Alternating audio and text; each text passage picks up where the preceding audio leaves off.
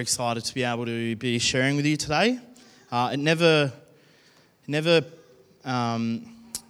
passes me the privilege of being able to stand in front of you and speak and share God's word and share some things that that have been happening in my life, things that I've been learning, and hopefully you get something out of that as well. We've been speaking a lot about following Jesus in Matthew 16:24, where he said, "Then Jesus said to his disciples, 'Whoever wants to be my disciple must deny themselves, take up their cross and follow me.'" And so we've heard lots of different aspects of that. And the one thing that I have been thinking a lot about is, what does it actually mean? What does it mean to be a disciple of Christ? And what does it mean to be a Christian? Because I think most of us here would probably say that we're Christians, but what does it actually mean? I don't know if anyone's ever thought about that. No? Maybe just me. But the thing that I guess stands out to me is I think there are two things that really stand out in relation to being a Christian.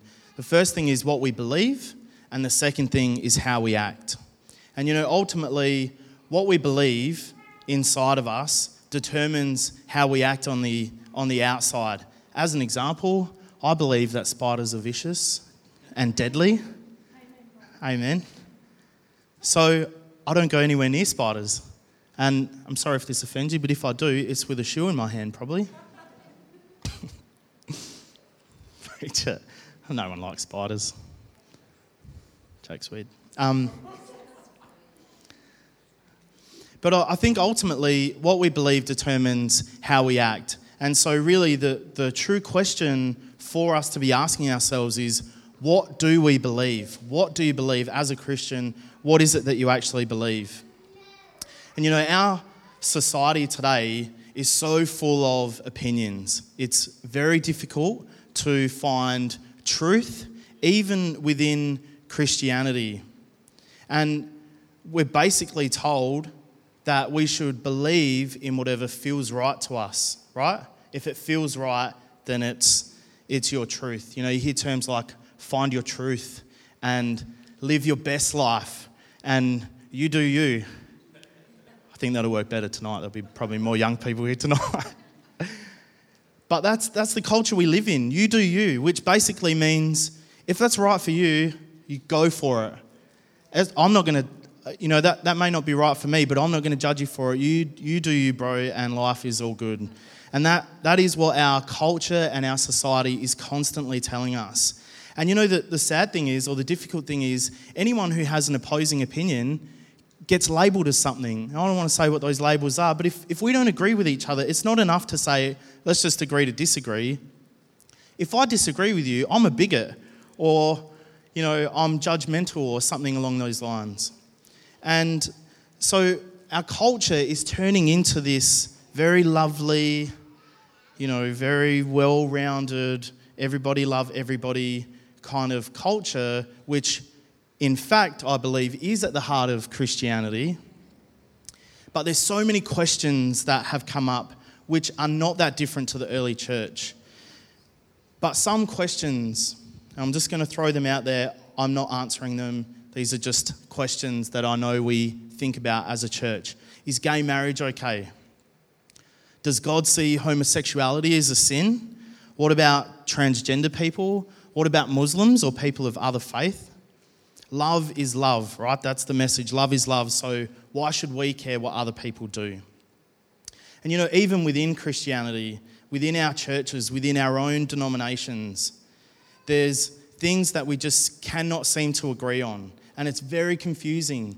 Especially if you're a new Christian, or if you've been asking questions around, is this right or is that right, or who am I supposed to believe here? It's very hard to find the truth because there's so many differing opinions. If you've used Google, wow. I know that if I want the answer to something, I can look at Google and find the answer I want. And if I don't, I just change the question so that it's a bit more specific so that I get the answer that I want. No matter what the question is, I know I can find my truth in Google. It's true, right? It's funny because we've all done it. We've all looked at Google, well, most, I'm sure, have looked at Google and asked questions looking for an answer. And when you read something that doesn't sit right with you, what do? You X out of it, you hit the back button, you go back to Google and you find something that's going to affirm what you believe on the inside. You know, even within church, baptism. Ben just talked about doing baptisms on Sunday. I think that's amazing. I wish I had thought of getting baptised on Easter Sunday. Maybe I'll do it again, who knows? But that, you know, even within Christianity, baptism is not the same. We believe, as the Port Church and as many other denominations, we believe that baptism should be by full immersion as an adult or as a person making a free decision to give their life to Christ. That's what we believe. Other denominations believe in sprinkling water on a baby's head and committing them. Others believe in other, kinds of variations of that. And I'm not saying either one of those is right or wrong. Communion is another one. I'm sure as most of you have been to lots of different churches, our communion is a little cup with juice in it and a broken up cracker. Some denominations see that as a heresy. Some denominations think that is disrespectful to God, because some denominations believe that the wafer and the juice are actual incarnations of Jesus, of God, and that you are accepting that into your body. It's a literal translation, like this is the blood of Christ and this is the body of Christ. Whereas we break up crackers and give juice. I don't know which one's right or wrong, and I'm not here to judge on that. What about worship? I know worship is some people are very passionate about it, as they should be. But worship in churches is completely different. Some churches will sing 1 or 2 hymns out of a hymn book, and then they'll go through their service. Other churches do 30 or 45 minutes of rock concert style lights and cameras and, big songs and, all kinds of things. 1 song, 5 songs, how long is too long? Everyone has a different opinion, even within our church, should I say. What about leadership? Some denominations, some parts of Christianity believe that women should not be in leadership. I'm going to say I don't believe that. Personally, I'm very happy to say our church does not believe that. But some denominations actually believe that women shouldn't be in leadership. Now, does that make them not Christian? No, it doesn't. Ultimately, it doesn't. I wrote about chairs. What about chairs? I could talk for half an hour about the chairs in this church. It seems like, anyway, chairs. We can't always agree on chairs either, can we? It seems like a bigger problem than it should, but it is. Anyway, you get the picture, right? Even within Christianity, we can't seem to agree on much. I'm reading this book at the moment by a guy called David Kinnaman called Unchristian. And it's an American study, but this guy's a researcher who did this research of 18 to 35-year-olds in America about why that particular age group, 18 to 35-year-olds, are the least represented in church. Why is this the smallest group of generation in church, in churches, and not just in America, I would say around the world. If you look in this room now, I'm not in that age group anymore, but 18 to 35s, there are very few of them, I want to say us, there are very few of that generation who are still committed to coming to church every week. And what they found in this research, I found really, really interesting. There is this perception out in the community about what Christianity and around what churches are. And the number one thing that people thought about Christians was that, number one, that we're anti-homosexual. 91% of the thousands of people that they surveyed thought that Christians, churches, were anti-homosexual. The second one was that we are judgmental. 87% of people said we were judgmental. And the third thing is hypocritical. And I'm sure you all know what it is, but just for my own benefit, hypocritical means saying one thing and doing the opposite, right? It's saying don't swear and then turning around and saying anyway, I won't finish that sentence, but being hypocritical, 85% of the people that they surveyed believed that people within churches are hypocritical. I don't know how that sits with you, but something about that doesn't seem right to me. Because funny enough, inside our circle, inside our church, and even though this was an American study, I believe it's very true for us here in Australia as well. Inside our circle, we talk about love and accepting people and, being like Jesus and being disciples of Jesus. But the funny thing is, something from our front door out into the community, something changes. The perception changes. And I'm not being judgmental in this because I'm putting myself in this. All of us, I think, need to think from this perspective. But the challenge is, how do you stay true to what the Bible says? How do you hold on to your convictions? How do you, with faith, believe in what is written in the Bible and then step out into the community where all of this other stuff is happening and still hold on to those virtues without making anyone think that you're being anti-homosexual, that you're being hypocritical or judgmental? How does that happen?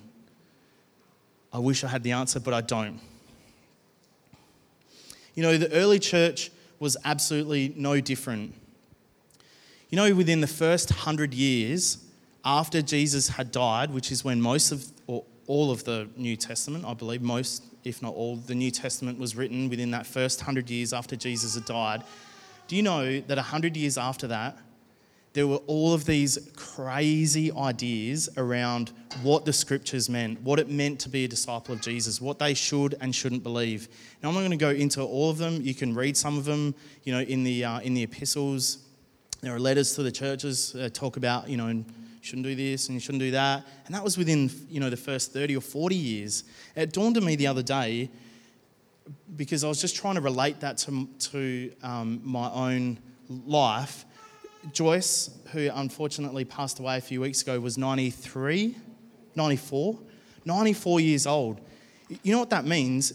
That as far as a generation goes, that means that Joyce would have been around when Jesus was born, and we are hearing it firsthand from Joyce. Those people, 100 years later, would have been speaking with people who would have been in it firsthand. It's like your parents telling you about the day you were born. They saw it with their own eyes, and then they're telling you about it. So within that 140 years, people had started to mould the truth and mould the message of Jesus into a way that fit into their culture, right? And I don't know if we've got the slide up, Paul. Because there was an issue, because of this issue, some of the early church fathers got together and said, look, we need to get this sorted, because if we don't sort this out, our message, the message of Christ who died on the cross for us, is going to get diluted and savaged and torn apart, and ultimately we'll end up with nothing. And so what I'm really happy to share with you, and I'm sure maybe a lot of you have heard about this, what they came up with in 140 AD is something that's called the Apostles' Creed. Everyone heard of that? Right. So we have it here, and I'm going to get out of the way, but I want us to read this together. I don't know where to stand, so I'm not in the way. Cordless mic, I can do this. Some churches use this as a prayer. We believe, I'll come back and say this before I go back up again, before we read it together. This is the basis for all Christian denominations, Catholic, Anglican, Baptists, all of them.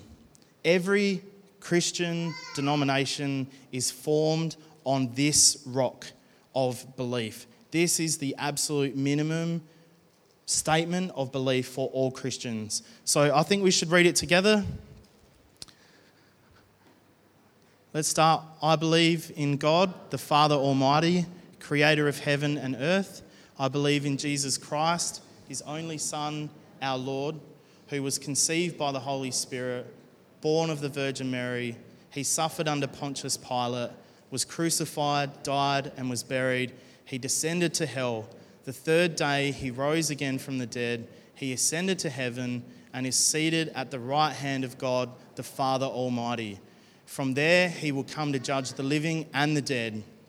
I believe in the Holy Spirit, the Holy Catholic Church, the communion of saints, the forgiveness of sins, the resurrection of the body, and life everlasting. Amen. Now, it's just a note down the bottom there that says Holy Catholic Church. Obviously, we have the very large Roman Catholic Church. In this context, this was before, remember, this is in 140 AD. There were no denominations at that point. So the Catholic Church in this says down the bottom, it's the true Christian church for all times and all places. So when this says the Catholic Church, it's all of us. If you call yourself a Christian, this is it. Now, what you won't see in there is what's right or wrong.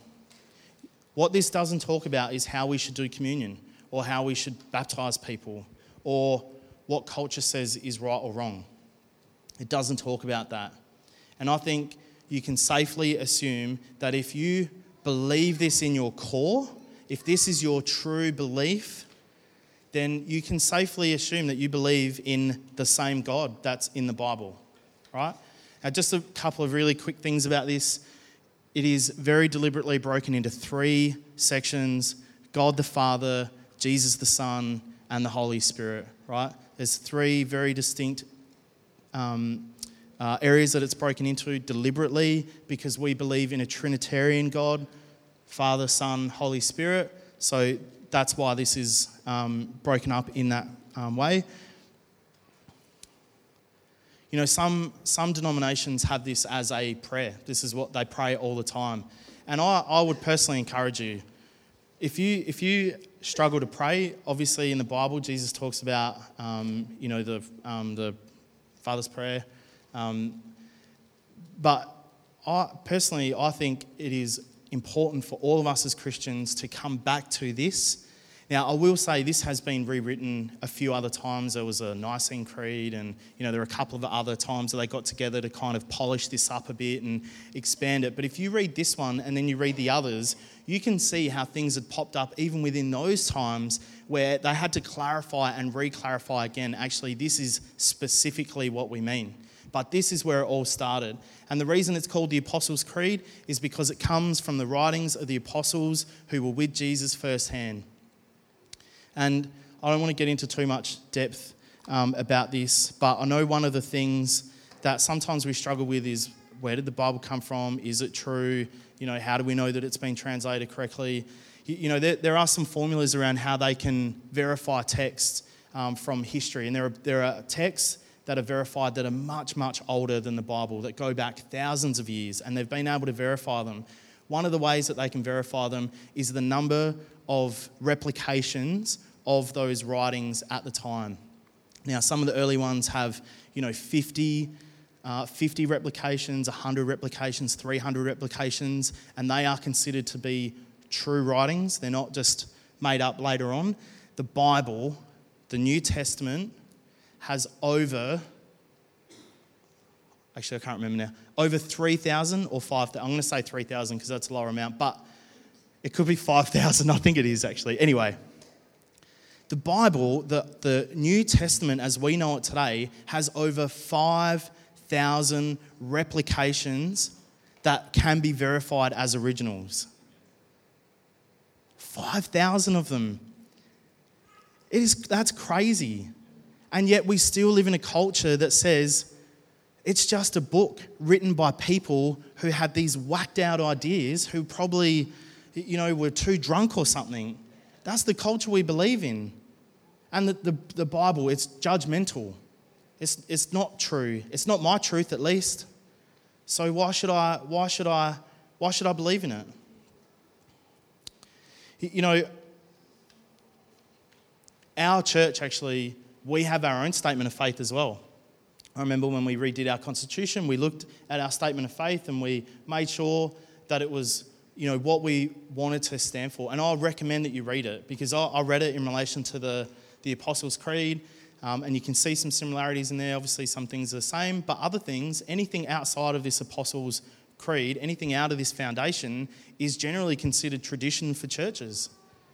It's not necessarily a basis for faith. It becomes doctrine. It becomes what you believe in, but it is not actually part of our statement of faith, our original reason for becoming Christians. The rest of it is around tradition. So, if you want to read our statement of faith, our constitution, I think it's on our website. You can probably see Julie or Juanita if you want a copy of it in paper. But I would recommend that you read it, because if you are not 100% sure about what you believe in as a Christian, if you're coming to church because we're really nice people here, thank you. That's amazing. And we love that, and we want people to come here because we're nice people. But ultimately, I don't want you to keep coming to church because you like me. I want you to keep coming to church so that you can know Jesus, so that you can understand your own beliefs, so that your beliefs change and your behaviour changes and your whole world changes based on what you believe on your inside. Because when you have a relationship with God, it changes you. There's so many scriptures about renewing of your mind, and we're a new creation through Christ. You cannot help but be changed. And so, going back to beliefs and actions, when I first started reading the Bible, there was, and I've actually preached on this a few times now, that there is one scripture that I always go back to that is, I would say, my personal statement of faith. This is Damian's creed. It's from the Bible, but this is what I personally believe in. This is what drives me day in, day out. And it's Romans 8:31-39. What then shall we say in response to these things? If God is for us, who can be against us? And I just want to stop there because there's other bits to that. But if you have nothing else other than that little bit, if God is for you, who could be against you? The things that you would achieve in your life are limitless. I'm going to read the rest of it, then I'll come back to that. I don't want to get too distracted. Verse 32. He, as in God, who did not spare his own son, but gave him up for all of us, how will he not also, along with him, graciously give us all things? Who will bring any charge against those whom God has chosen? It is God who justifies. Who then is the one who condemns? No one. No condemnation, right? No one. Christ Jesus, who died, more than that, who was raised to life, is at the right hand of God and is interceding for all of us. Who shall separate us from the love of Christ? Shall trouble or hardship or persecution or famine or nakedness or danger or sword? As it is written, for your sake we face death all day long. We are considered as sheep to be slaughtered. No, in all these things we are more than conquerors through him who loved us. For I am convinced that neither death nor life, angels nor demons, neither the present nor the future, nor any powers, neither height nor depth, nor anything else in all creation, just in case it wasn't covered in the list before that, nothing in all of creation will be able to separate us from the love of God that is Christ Jesus our Lord. That is my creed. And I believe in faith that those words are truth. If you want to say that is my truth, bro, when someone says you do you, that's what I go to. If God is for me, and I believe that he is, because I believe in the Apostles' Creed and I believe in the words that are written here, I believe that God is for me, so who could be against me? And that thought, and I will give a warning here, if you believe that and you put action to that belief, you are, I promise you, you are going to have to face some things in your life. because ultimately God wants freedom for us. Jesus died for our freedom. And so when you believe that God is for you, you know that God wants the best for you. So when trials and troubles come, what do? You face them knowing that God is for you. I can tell you countless situations, but just to give you a few. Most of you have probably heard this story before, but my dad and mum broke up when I was 4 years old. My dad left, went to Melbourne, got remarried, had other kids, had absolutely nothing to do with me growing up whatsoever from the age of 4. Throughout all my life, it was this shameful kind of secret that I kept hidden from everyone. I never told friends about it. I never talked about my dad. If anyone asked about him, I would lie. I made up stories about who my dad was because the truth of it was so shameful to me, even though I had nothing to do with it and no control over that situation. It wasn't my fault. But I carried that shame and I carried that guilt. And I carried all of the negativity that comes along with the decisions that someone else made in my life. And when I became a Christian, I remember reading the Bible and I remember reading, how amazing that would be. And I was reading this book one day that I can't even remember what it was, to be honest. But I remember just sitting in my lounge room. It was a beautiful day. Sun was shining through the window. It's like a romantic movie. But I remember reading this book that was kind of challenging the thought around putting faith to action, right? Faith without deeds is dead, but putting faith to actions. And I remember, I don't know why. Actually, I do know why, because God wanted me to deal with this. But at that point, I had never thought about my dad very much. This was 12 years ago. I was 26. I'd never thought about reconciling with my dad. I'd never thought about reaching out to him. I always maintained that if he wanted to have a relationship with me, I would be open to it, but he would have to make that first step. And so I remember sitting on the couch and I felt like God was speaking to me, and he asked me this question: will you contact your dad? And I said, no, I would not. And I felt God challenge me in saying, do you believe in me? And I said, yes, of course. I was kind of a new Christian at the time. Of course I believe. If you want me to throw myself off the roof, I will do that. You say the word. And he said, reach out to your dad. And I said, being a little bit smart, to be honest, I was like, okay, bro, I don't even know where he lives. I don't have a phone number. I don't have anything. I was like, if you want to give me that info, sure, why not? And I was quite confident that would never happen. The next day, I was at work. I have to give you this whole context because I want you to understand how God works. I was working at the bank at the time. I worked with this girl called Regan who went to school with my sister. Right, my sister's 4 years older than me. I was not friends with Regan. We just knew each other through work. She recognised my last name. She said, "Hey, are you Susan's brother?" I said, "Yes." And so we kind of had a bit of a connection through that. Not friends at all. Anyway, Regan left. She went to work at the ATO. At the ATO, she met a girl called Sandra and noticed that Sandra's last name was Garcia. And she said, "Hey, Sandra, do you know a guy called Damian Garcia?" And she said, "I do actually. That's my cousin. Our dads are brothers. I haven't seen him in 20 years."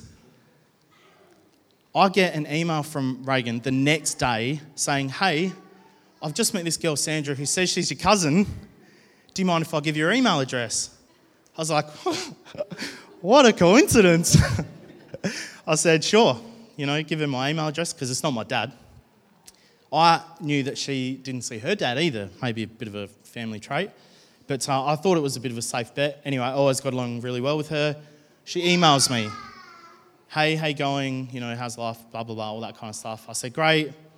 I don't know what's going on here, but I was just thinking about you and my dad the other day, and, I was thinking about maybe getting in contact with him."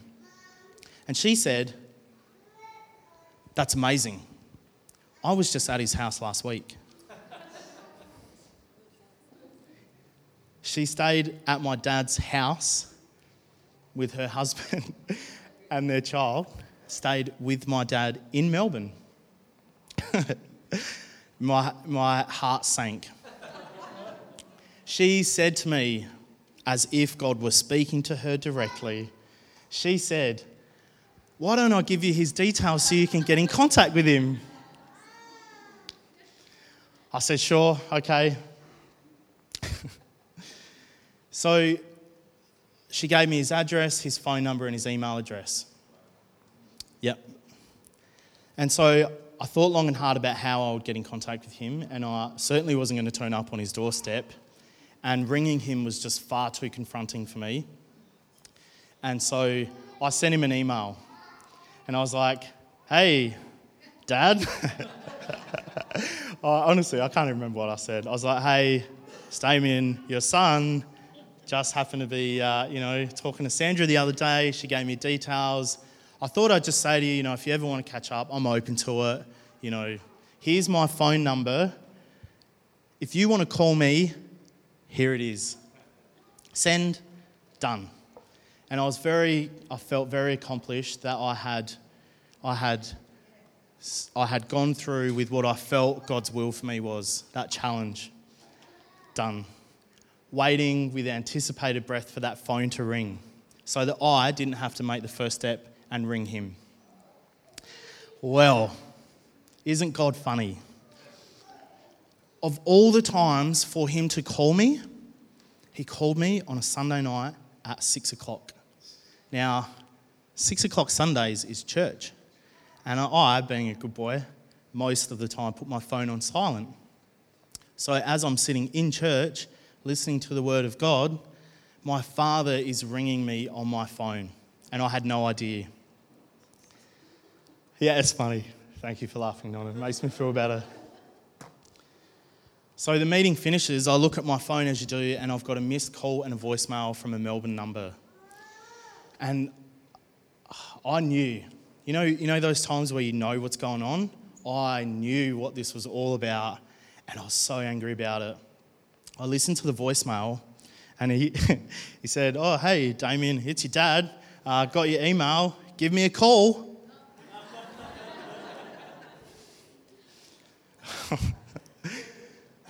If it wasn't so funny now, I'd still be crying about it. Well, I can tell you, I got into my car and every insecurity, every bit of shame, every bit of guilt, every bit of negative thinking that I had ever had in my life came flooding back to me.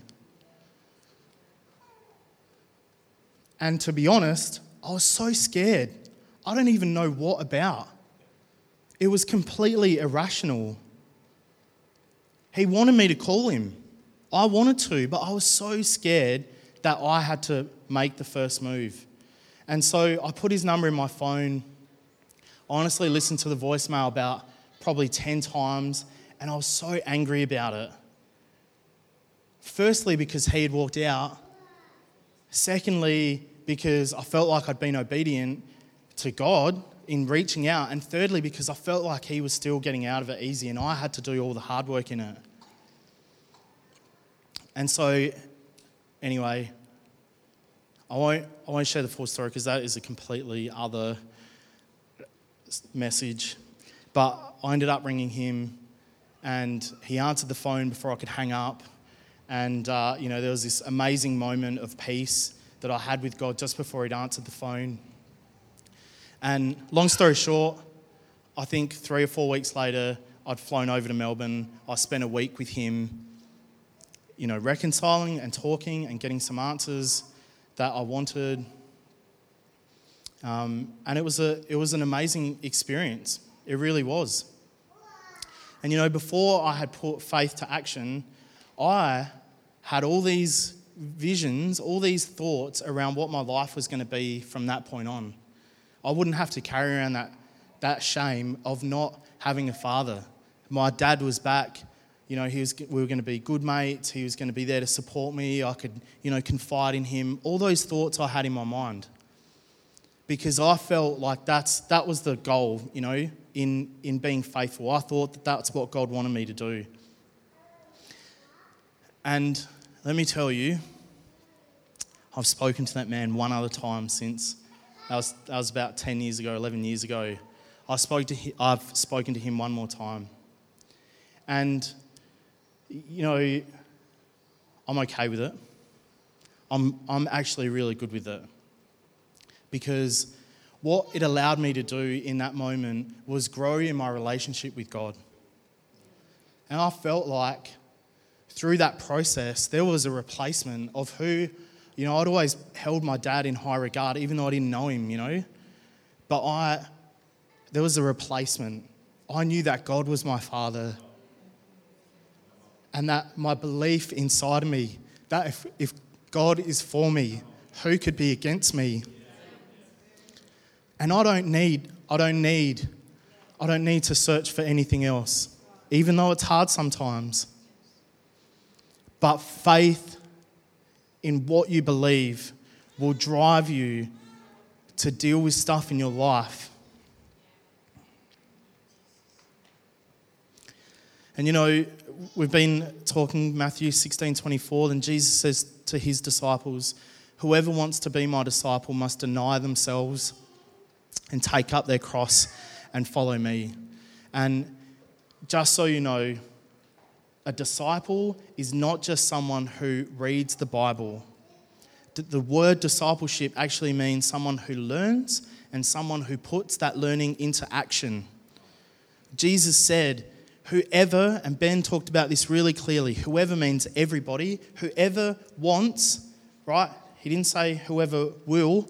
Jesus is very clear about what he says. Whoever wants or desires, it's our choice. He doesn't make us do anything. Whoever desires to be a disciple, whoever desires to learn about Jesus and God and put that into action, they must, not maybe, they must deny themselves and take up their cross and follow me.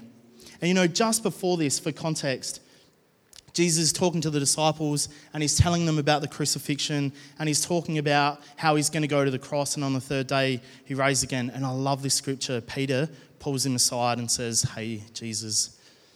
It says that Peter rebukes him, but the word rebuke, like we think about that as like a stern telling off. The word rebuke actually means like a warning of imminent danger. He's saying, hey, Jesus, not you, not on our watch. This is not going to happen to you. And Jesus says to him, get behind me, Satan.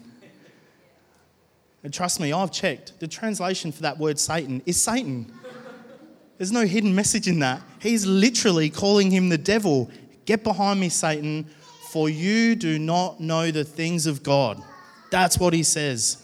You are not concerned with the things of God. And what he's saying to him is, listen, Peter, I know that you're afraid. I know that you're scared. I know that you don't know what's going to happen. And I know that you don't understand God's will. But what is going on here, he says, you're a stumbling block to me. That stumbling block, the translation is a trap, a snare. You know, we've got those traps and something steps on it and all of a sudden the rope flicks up and grabs them by the leg. That's what that's talking about, a stumbling block. The devil is trying to use Peter as a stumbling block to stop Jesus and God from fulfilling God's will in his life. And Jesus very clearly says, get behind me, Satan. You're a stumbling block to me and you do not concern yourself with the things of God.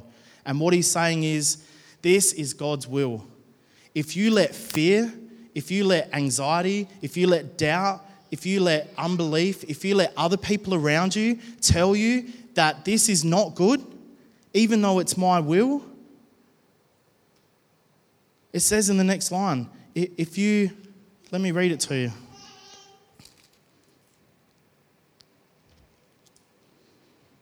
For whoever wants to save their life will lose it, but whoever loses their life for me will find it. If you don't want to, and he's saying very literally save their life in relation to his crucifixion because that was God's will, but there are lots of crucifixions for us. Lots of us have things in our life that we don't want to die to.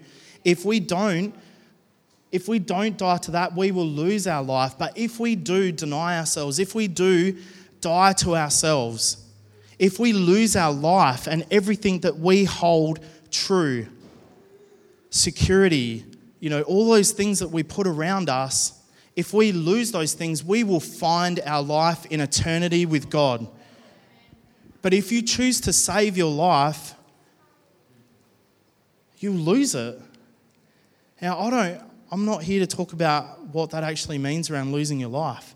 All I can say is that when Jesus says, follow me, he's actually asking us to be obedient to the will of God, whatever that may be in your life. For me, it has been getting in contact with my dad. Quitting my job when it seemed like a ridiculous thing to do. So many other things. Applying for grants at church. We've applied for so many grants and got them. It's ridiculous. It's almost embarrassing. I say that honestly. When we get the email through, I send them through to Ben. I'm like, oh, guys, another grant. It's ridiculous. Nearly $70,000 in money from the government to preach and teach and love on the community and show them that they are loved and accepted. Not to be hypocritical, not to be judgmental, but to love the community. None of these things make sense. And to be honest, I had all these other points, but I think I've gone too far. So I just want to say this. This is difficult to say because I am preaching to myself even in saying this. If you are a Christian and you believe in the Apostles' Creed and you believe that the Bible is the Word of God, then there is an expectation from God that we will be disciples of Jesus. And that means obedience. And I know that's a tough word to swallow sometimes. But I want to make it very clear. I know full well, even for myself, when someone says obedience, our mind directly goes to the sin in our life and we start thinking, I shouldn't do this, I shouldn't do that, I shouldn't eat that Tim Tam, I shouldn't drink, I shouldn't gamble, I shouldn't gossip, I shouldn't swear. All of those things are probably good not to do. But obedience in this context has nothing to do with what you don't do. As Christians, we've become more famous for what we don't believe in rather than what we do believe in. And I'm here to tell you that obedience as a disciple of Christ very simply says in John 13:34. This is Jesus speaking, a new command I give you, love one another as I have loved you, so you must love one another. By this, everyone, not just Christians, but everyone will know that you are my disciples if you love each other. That's how the world will know that we are disciples of Christ, by what we believe and by what we do. And I had all these other points, but I'm just going to give you one. The one thing that I want to leave you with today is if I can give you any encouragement, any prodding, whatever the case may be, spend time getting to know God. If you know God in your heart and in your beliefs, and when I say get to know God, unfortunately, I mean sitting down and reading the Bible. Because the Bible contains the heart of God. In here is exactly what God wants for us in our life. And don't think about this from a condemnation perspective. This is about how we treat each other. This is about how we relate in our community. If we're seen as judgmental and hypocritical, we've missed the point. We're not that. At our core, that is not us. We are not judgmental. We might be hypocritical, but we're humans. But the important thing is that the community know that. We don't portray this vision of grandeur that come to church and everything's going to be amazing. It's not. When I met my dad, it was the worst thing I'd ever been through in my life at the time. I hated it. I didn't want to do it, but I did. And I can stand here today, the privilege of standing before you and being able to share my story with you as an encouragement to you, for you to be able to do the same thing. Because if I can get through it, you can get through it. And you know why? Because if God is for us, who can be against us? You are more than a conqueror, no matter what life throws against you. Anyway, I've gone way too long. I thought I was going to be quick. Didn't even get through all my notes. Anyway, I'm going to pray. Father, we just thank you for your word, your physical word. Thank you for your Holy Spirit who speaks to us internally. And I just pray, Lord, that there is an outpouring of courage, that we are driven to action because that is what leads us to a deeper relationship with you. And I pray, Lord, that if anyone has any doubts, any insecurities, that you just speak to them loud and clear about what's important to you. I know as a church we are driven to serve this community, Lord, and I just pray that the workers are plenty because the harvest is ripe. And I just pray, Lord, and ask you to bless every single person here, give them strength and comfort in the name of Jesus. Amen.